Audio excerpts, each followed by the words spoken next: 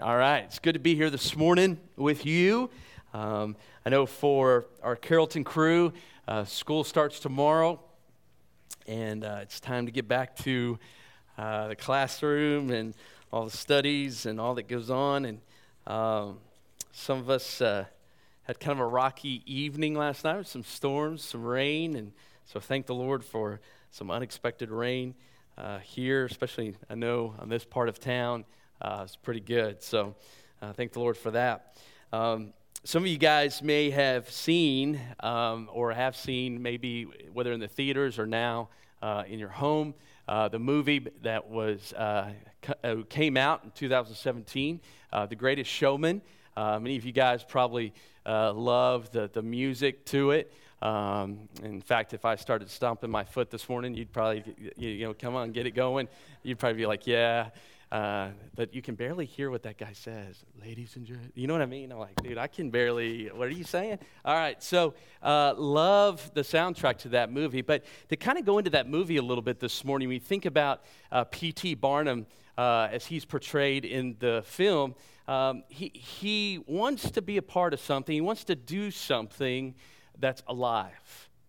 And he brings these that would be viewed as the least of these characters in his community and welcomes them to be a part of something that's alive, a show, obviously to entertain, but it's amazing how he goes and he finds this one who is short in stature. And he tells him, hey, listen, you can be this great military soldier that can ride on this horse, and everybody's going to look at you and clap and see you as that. And then he goes, finds this lady with this angelic voice, yet her features are quite different, with a full beard, and yet she is the one that will sing later, "This Is Me." And so you see P.T. Barnum going and gathering these, that the society that they are in, they're not accepted by them. In fact, as the show continues on, we see the dismay by some, but yet they'll come to the show, and they'll come and be entertained. But you see about halfway through the film, though, Barnum, what happens? He gets attracted to the status, to the wealth, to the prominence and the popularity. And drifts from those he selected to be in his show. Those whom he once invited in, he seems to turn away. But then tragedy comes. As a fire comes and some other personal tragedy, we see he's awakened to his heir. And we see that this group, some may say misfits, some may say outcasts, see what PT has done as providing them a family, something they can be a part of that made them feel really alive, that they had a place. What I love about our story today, the parables that we hear about, is Jesus does that. When it comes to the kingdom of God, when he portrays the kingdom of God, it's for the outcasts, it's for the poor, it's for the lame, it's for the least of these that he invites in. It's not about status. It's not about what you have. It's not about what you wear, how much money you make, or anything of the sorts. But instead, Jesus gives an invitation. And he gives an invitation to everybody, of all nations, of all peoples, of all walks of life, to come and be a part of something that is too good to be true. And it's about grace. And we see that this morning. As we look at this text this morning, we see a lot. There are three parables that are shared in one setting of a context that is perfect. As Jesus is at the home of a Pharisee, a member of the Sanhedrin. And that's where I want to begin this morning. As we look at this, I want you to think about times maybe that you've been invited to a party, an event, or some special occasion where you got the invitation, you're like, man, this is just way too cool. This is too good to be true that I would be invited to this. Or maybe you've been given a gift card to some restaurant that is like, I could never afford that. There's no way I could go to this place. And you went to that place, and with every bite, you're like, man, this is too good to be true. And so this morning, there's an invitation that is too good to be true. And so let's look at it this morning. Jesus is at the home of this member of the Sanhedrin, the Pharisees. And it says in verse 1, it happened that he went to this house, and they were watching him closely. He had been invited to eat bread. That phrase means he was invited to a meal. Now, this setting here where he's invited to this meal is more of a formal setting. It may be even be called a banquet of sorts. And so Jesus is invited of this Jewish religious leader. The question is maybe why? Why is Jesus invited? Maybe this man is intrigued by Jesus. Maybe like some, they found his teaching interesting. Some may be even attracted to it and drawn to it. On the other hand, many occasions they would try to trap Jesus, to try to get him in a tough spot when it came to the law and to what Jesus was teaching, and this could have very well be one of those occasions as well. It also says in verse 2, there in front of Jesus was a man suffering from dropsy. And so here is Jesus. He's with all these religious-ites, and they are sitting around what we would call maybe a small little table, and they're reclining on small couches or pillows and kind of laying down in a position that would traditionally taken place at a formal setting back then. And it was kind of a U-shaped setting around this table with the host at the head of the table. And there present was this man who had dropsy or edema. Edema is the swelling of the body. And so this man is pretty ballooned up to where it's noticeable. That was caused by either a bad heart or bad kidneys. And so he's present at this formal setting. And this is the setting that Jesus gives us to teach us a few things about our hearts. Do we have a religious heart? Or do we have a heart of grace? And then to give us a picture as well about the kingdom of God and who is invited. And what does that mean for us? In fact, the last parable is kind of going to be left unended to where it implies that it speaks most definitely even to us in this room today who are part of the kingdom. And so it's very interesting. Look at verse 3. As he's at this dinner, Jesus answered and he spoke to the lawyers. And he said this to the Pharisees, is it lawful to heal on the Sabbath or not? But they kept silent. They didn't say anything. And he took hold of him, this one who has dropsy, and he healed him. And he sent him away. And he said to them that were present, which one of you will have a son or an ox fall into a well and will not immediately pull him out on a Sabbath day? And they could make no reply to this. This is an interesting thing to bring up at a banquet, all right? And I don't know if this is Jesus' way of presenting the icebreaker for the gathering or what, but Jesus brings this question up. He says, hey, listen, is it lawful to heal on the Sabbath day? Those of the religious crew that he is with, they would follow what was called the elders' tradition, and in their view, you could not give medical treatment on a Sabbath day unless it was a life or death situation. But yet the law didn't forbid any type of healing on the Sabbath, as we saw last week. And so Jesus is posing this question to the religious crew, and then he turns to this man and he heals him right there on the Sabbath day. And then he sends him away. Why does he send the men away? Well, I think personally not to make it about the man.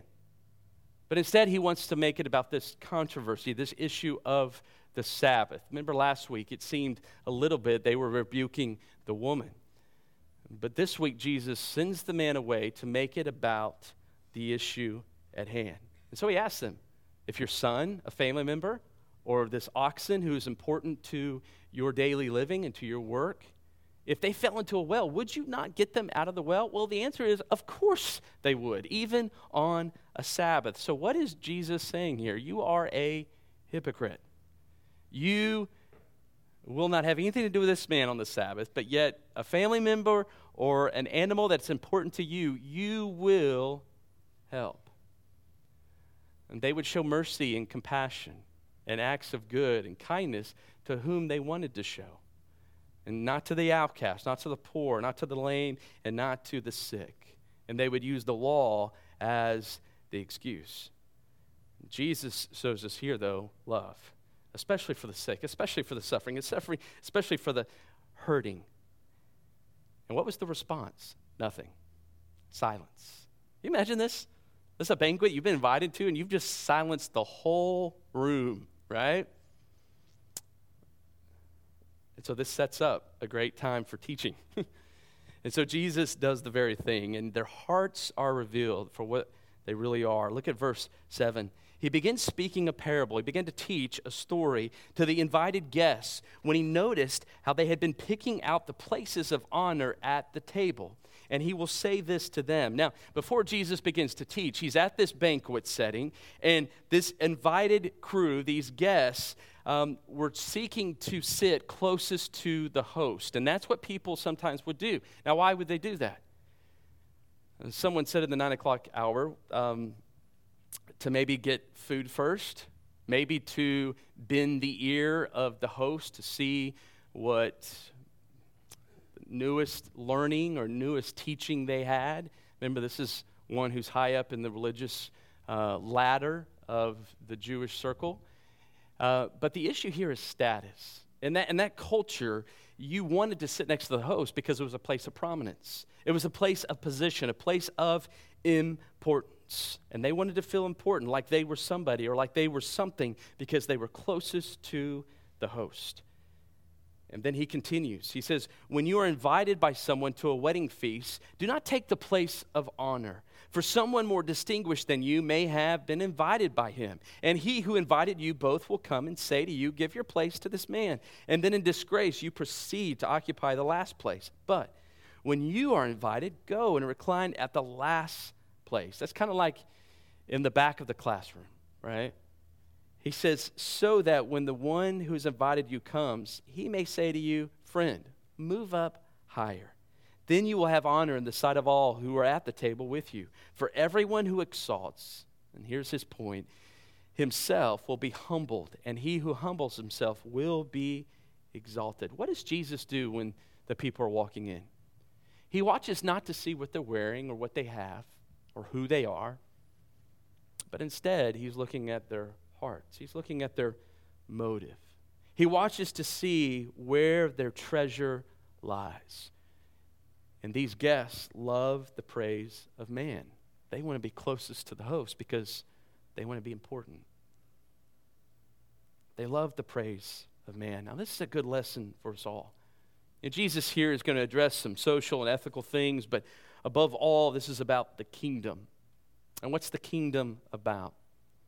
Well, Jesus would say those who are part of the kingdom have hearts that are humble.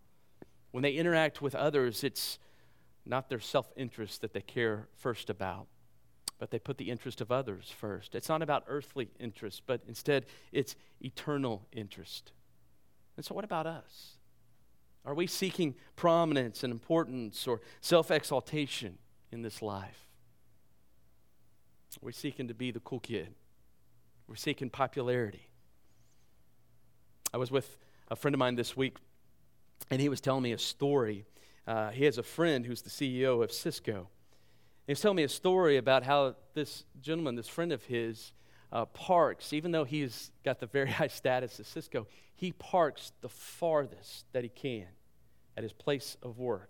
Beyond the trucks, the delivery trucks, the work trucks, he parks as far as he can, and he will find the farthest parking place every day. And he will walk all that way to his office. And he'll walk past the delivery men and all these people. And his whole reason, he says this, I want people to see me just as they are. That just because I have this position doesn't mean I'm better than them. I work just like they do. They work just like I do. And that's what Jesus is showing us here. That we are to be men and women that are humble. That we're not just seeking to have this status, this importance as the world sees it, but instead with humble hearts. And that's what Jesus longs for here for us to have. Those who have humble hearts in the kingdom here on earth will be exalted one day. But those who seek to exalt themselves now will one day find humiliation and humility. And so Jesus continues. Now you would think at this point he might be kicked out, right? You might be thinking, you know what, dude, you've questioned our theology. You've healed a guy. You now are teaching us and telling us that, hey, our seating arrangement is all wrong. And man, you're out, dude. He's still there. Look what happens. He went on to say to those who had invited him. So now who is he talking to? To the host. He says this: when you give a luncheon or a dinner, do not invite your friends or your brothers or your relatives or rich neighbors. Otherwise, they may also invite you in return, and that will be your repayment. But when you give a reception, invite the poor, the crippled, the lame, the blind, and you will be blessed, since they do not have the means to repay you, for you will be repaid at the resurrection of the righteous. What is this about? I think the key word as we observe this is repayment, right? So when you do something, when you invite somebody over, when you do something for somebody, are you hoping you get repaid for it in some way? Maybe they'll invite me back, or maybe they'll do this for me. And Jesus is addressing our heart and our motives. Now, this is interesting. This is a very radical teaching here. Who says these kinds of words? I mean, that's probably what they're thinking around the table. Well, who says these kinds of words is one who says, my kingdom is not of this world. And that's what Jesus says.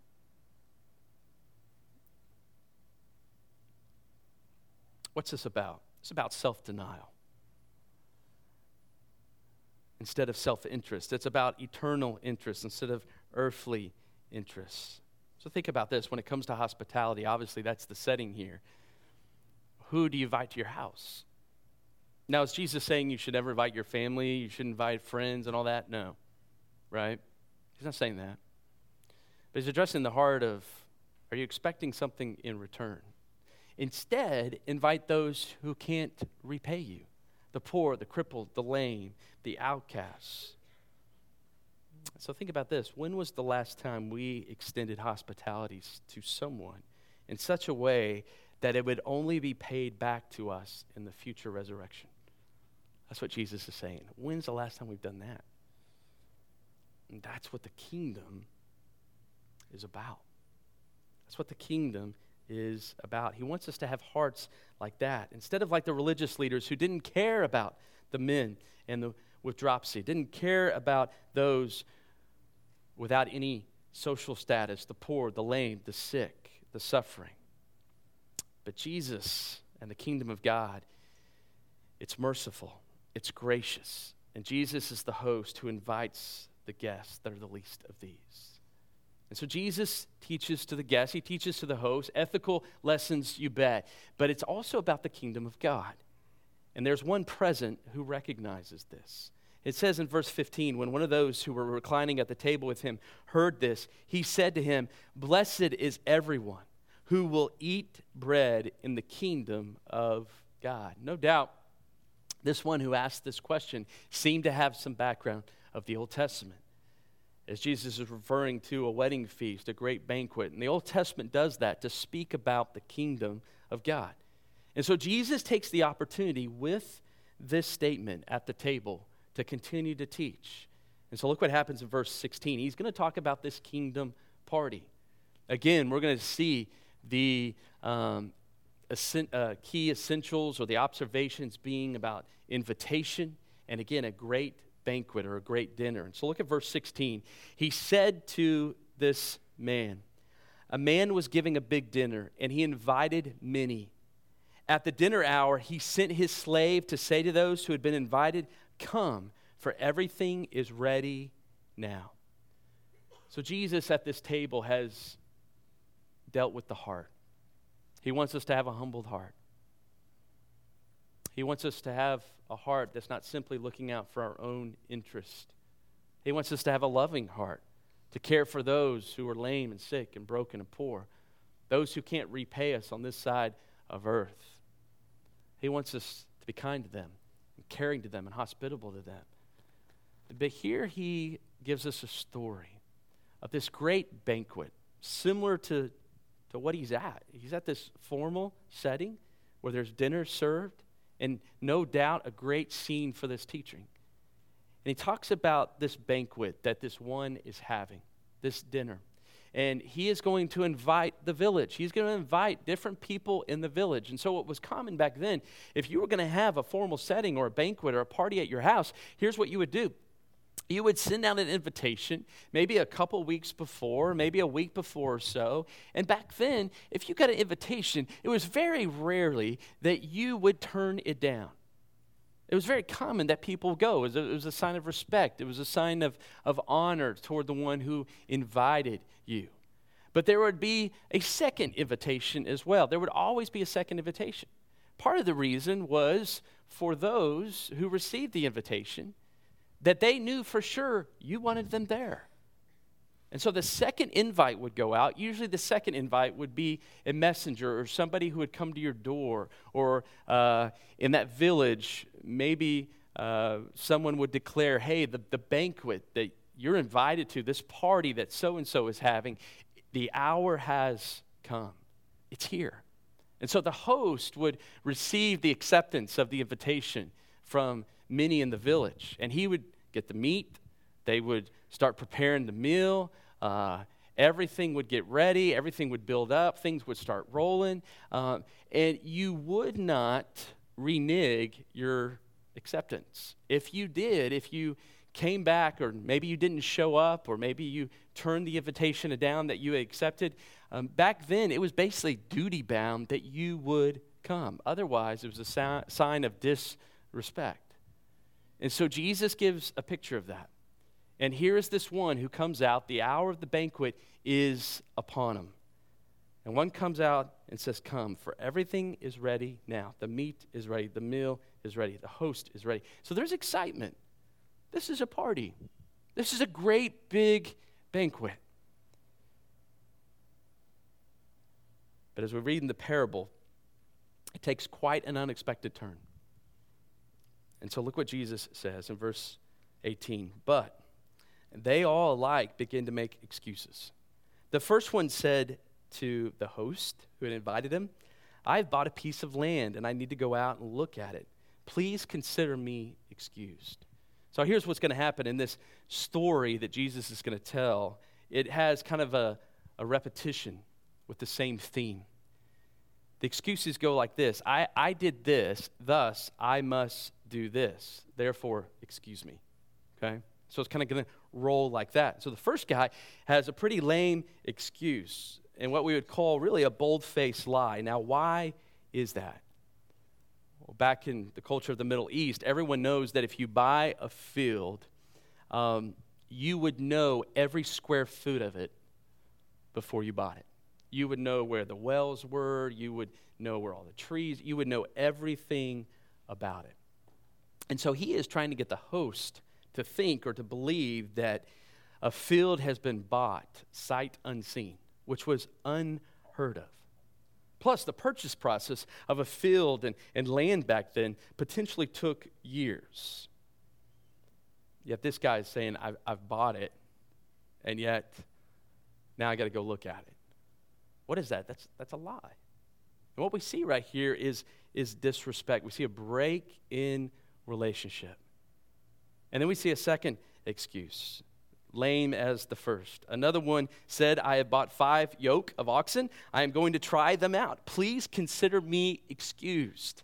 And so here you have this one who is making the host believe that he's bought this crew of oxen to work for him, to pull together.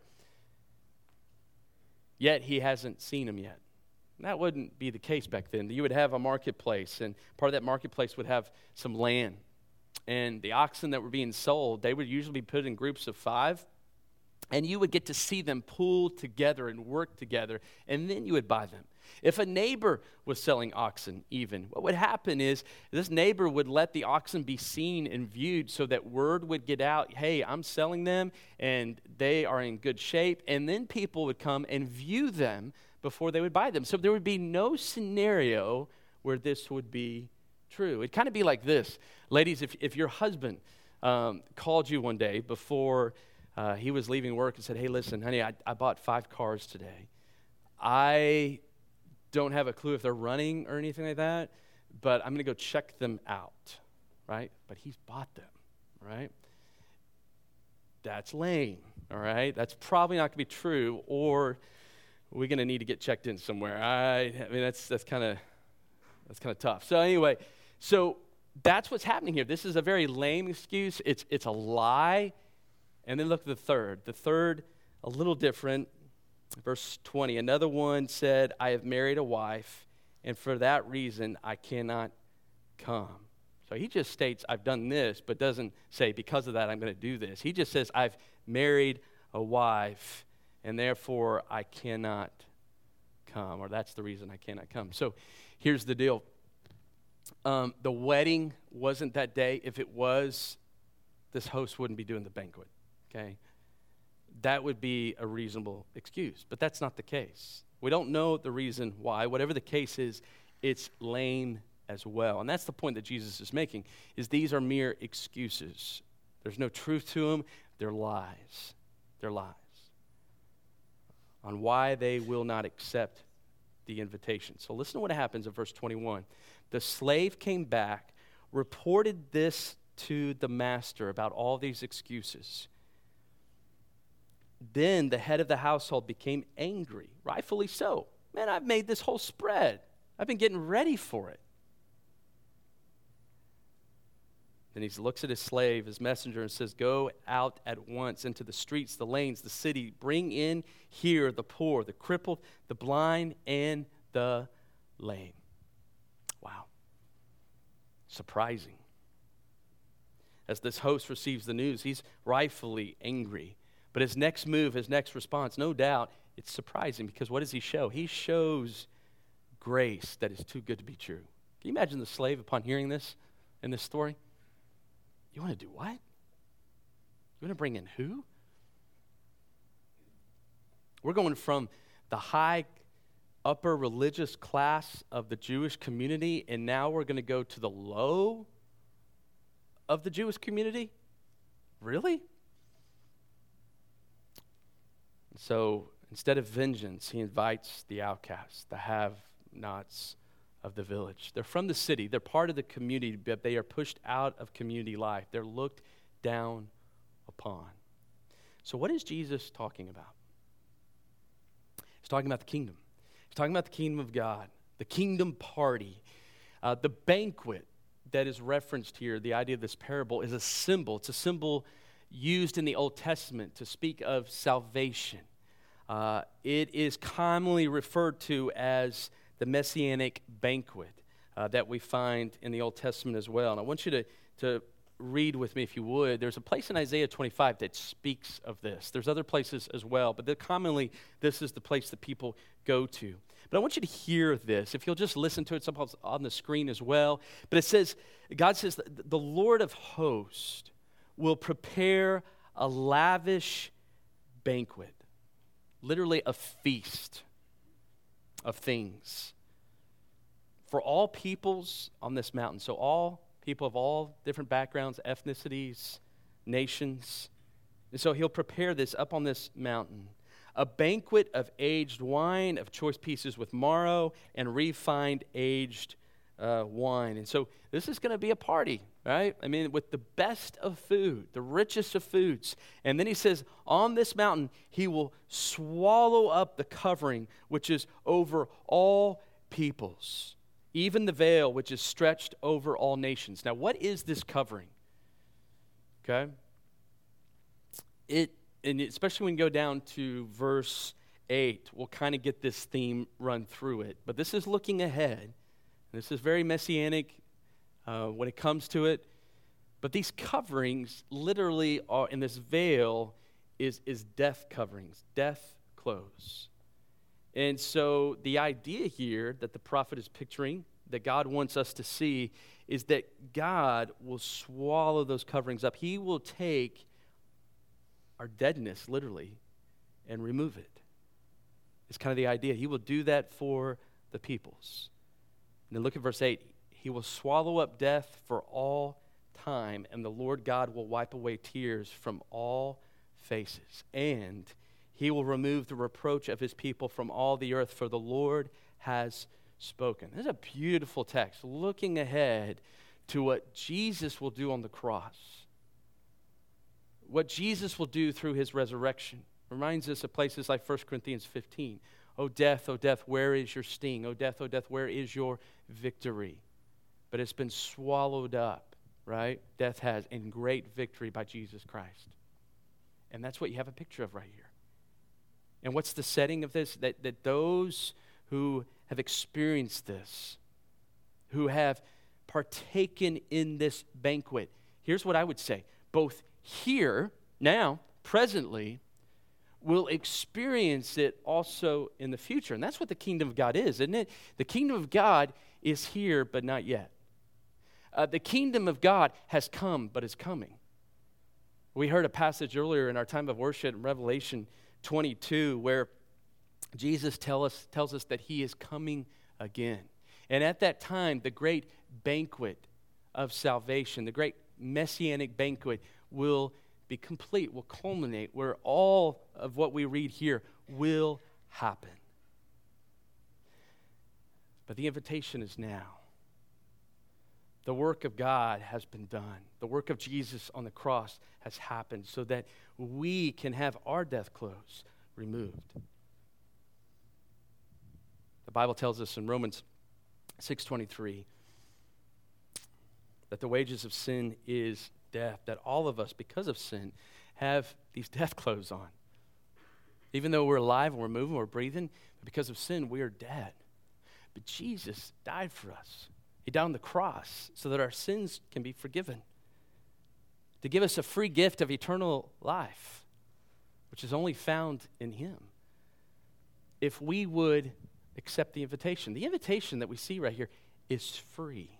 It's a free invitation where all can come. And that's what grace is. And that's what we see right here. And can you imagine if you're the poor, the lame in this parable, and you receive now this invitation to say, hey, come and be a part of this feast, this banquet. Could you sit there and go, man, this is too good to be true? What's up? What's the trick? Well, there is no trick, no trap. You come, have this seat, sit next to the host. And that's what Jesus invites them to. I want you to see something, though. It's pretty cool. The point's clear that Jesus is making. Messiah is here. And he's saying, come. But look at this, verse 22 and 23. The slave said to the master, what you commanded has been done. So he has gone out, and he has invited the sick, the lame, and the poor, right? What's interesting about this, when you think about the ministry of Jesus, it's true. That has happened, right? Jesus came, and he did that. We'll see that as we continue through Luke. But he says back to his master, the slave does, there is room. There's still room for more to come. So look at this. Look at verse 23. I find this the most interesting verse in all the morning, right? Here's why. Because it's the only part of the parable that's not finished. See it. Here's what it says. The master said to the slave, go out into the highways and along the hedges. Highways are the well-traveled roads. The hedges are literally the fences along the roads. And so these would be places that travelers, those without maybe a home or a place to stay, the poor, they would find protection along these hedges or these fences. And so he said, go to the hedges. And then he says, compel them, right? Give them a reason. Tell them why. Tell them why they don't want to miss out on this. So compel them to come in so that my house may be filled. And then I want to read 24 because I want you to see how 23 is not done.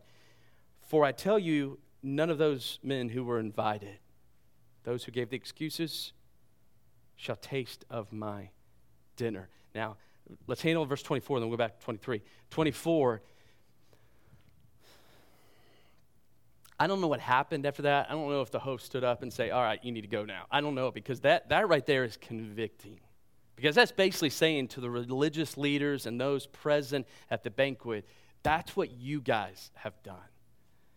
I've given the invitation of the kingdom of God for you to follow me, but you've given excuses, like Sabbath day excuses and all these many different things of why you can't follow me. And I just want you to know this. you shall not taste of my dinner. That's the point Jesus is making. But in verse 23, here's what he's saying. In his ministry and his work, I've gone to the Jews that are the outcasts, who aren't accepted by the religious leaders. I've gone to them. My ministry has gone to them. But this parable's unending. And so what does that mean?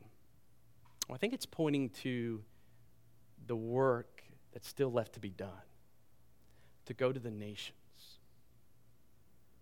I think Jesus is speaking of the Gentiles here, that we're to go to the highways and the hedges. And the likes of Peter and the likes of Paul and the early church from yesterday even up to today has answered that call. And so we hear this in this parable this morning, and it's left unfinished. Why? Because the task is not done. It's not done. In fact, in Matthew 24, verse 14, Jesus says, you will know it's done when you see me, when I return. That's when it will be complete. And so the invitation of the banquet is for the nations. And the message is for us, twofold. The invitation is for us all to come and be a part of the banquet, no matter what our status is here on earth. And we're to come into the kingdom and have humble hearts that are loving and caring toward others, and hearts that compel others to come and be a part of the kingdom of God here and now. And we're to go to the ends of the world. And we're to compel them to the point where people will say, what have I done to earn this? I can't pay this back.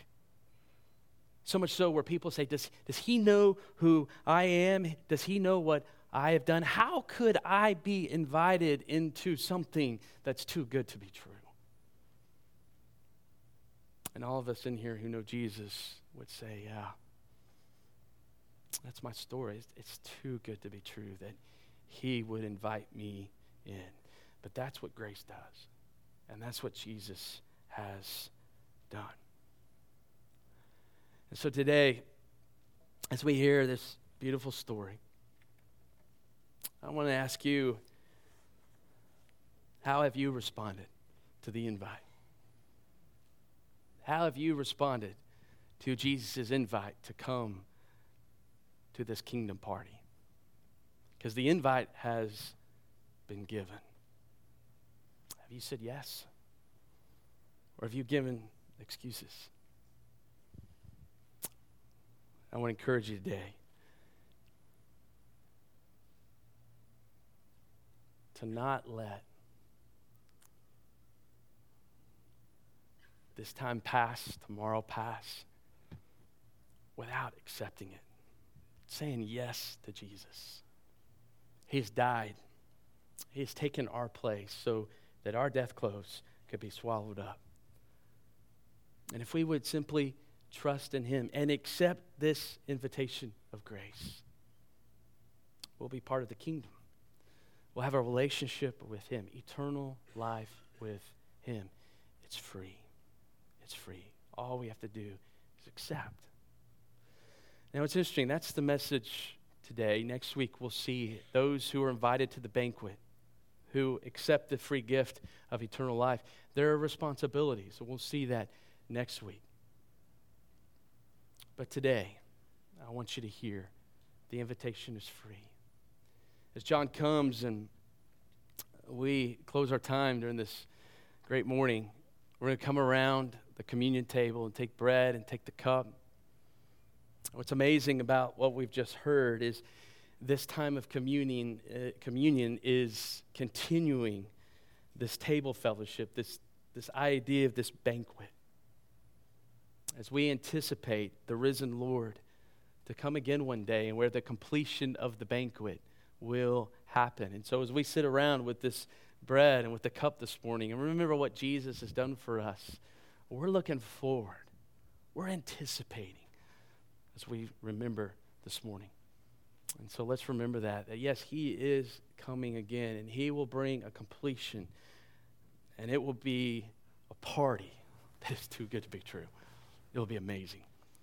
Until then, let us have humble hearts to love the least of these and to compel all to be a part, to accept the invitation.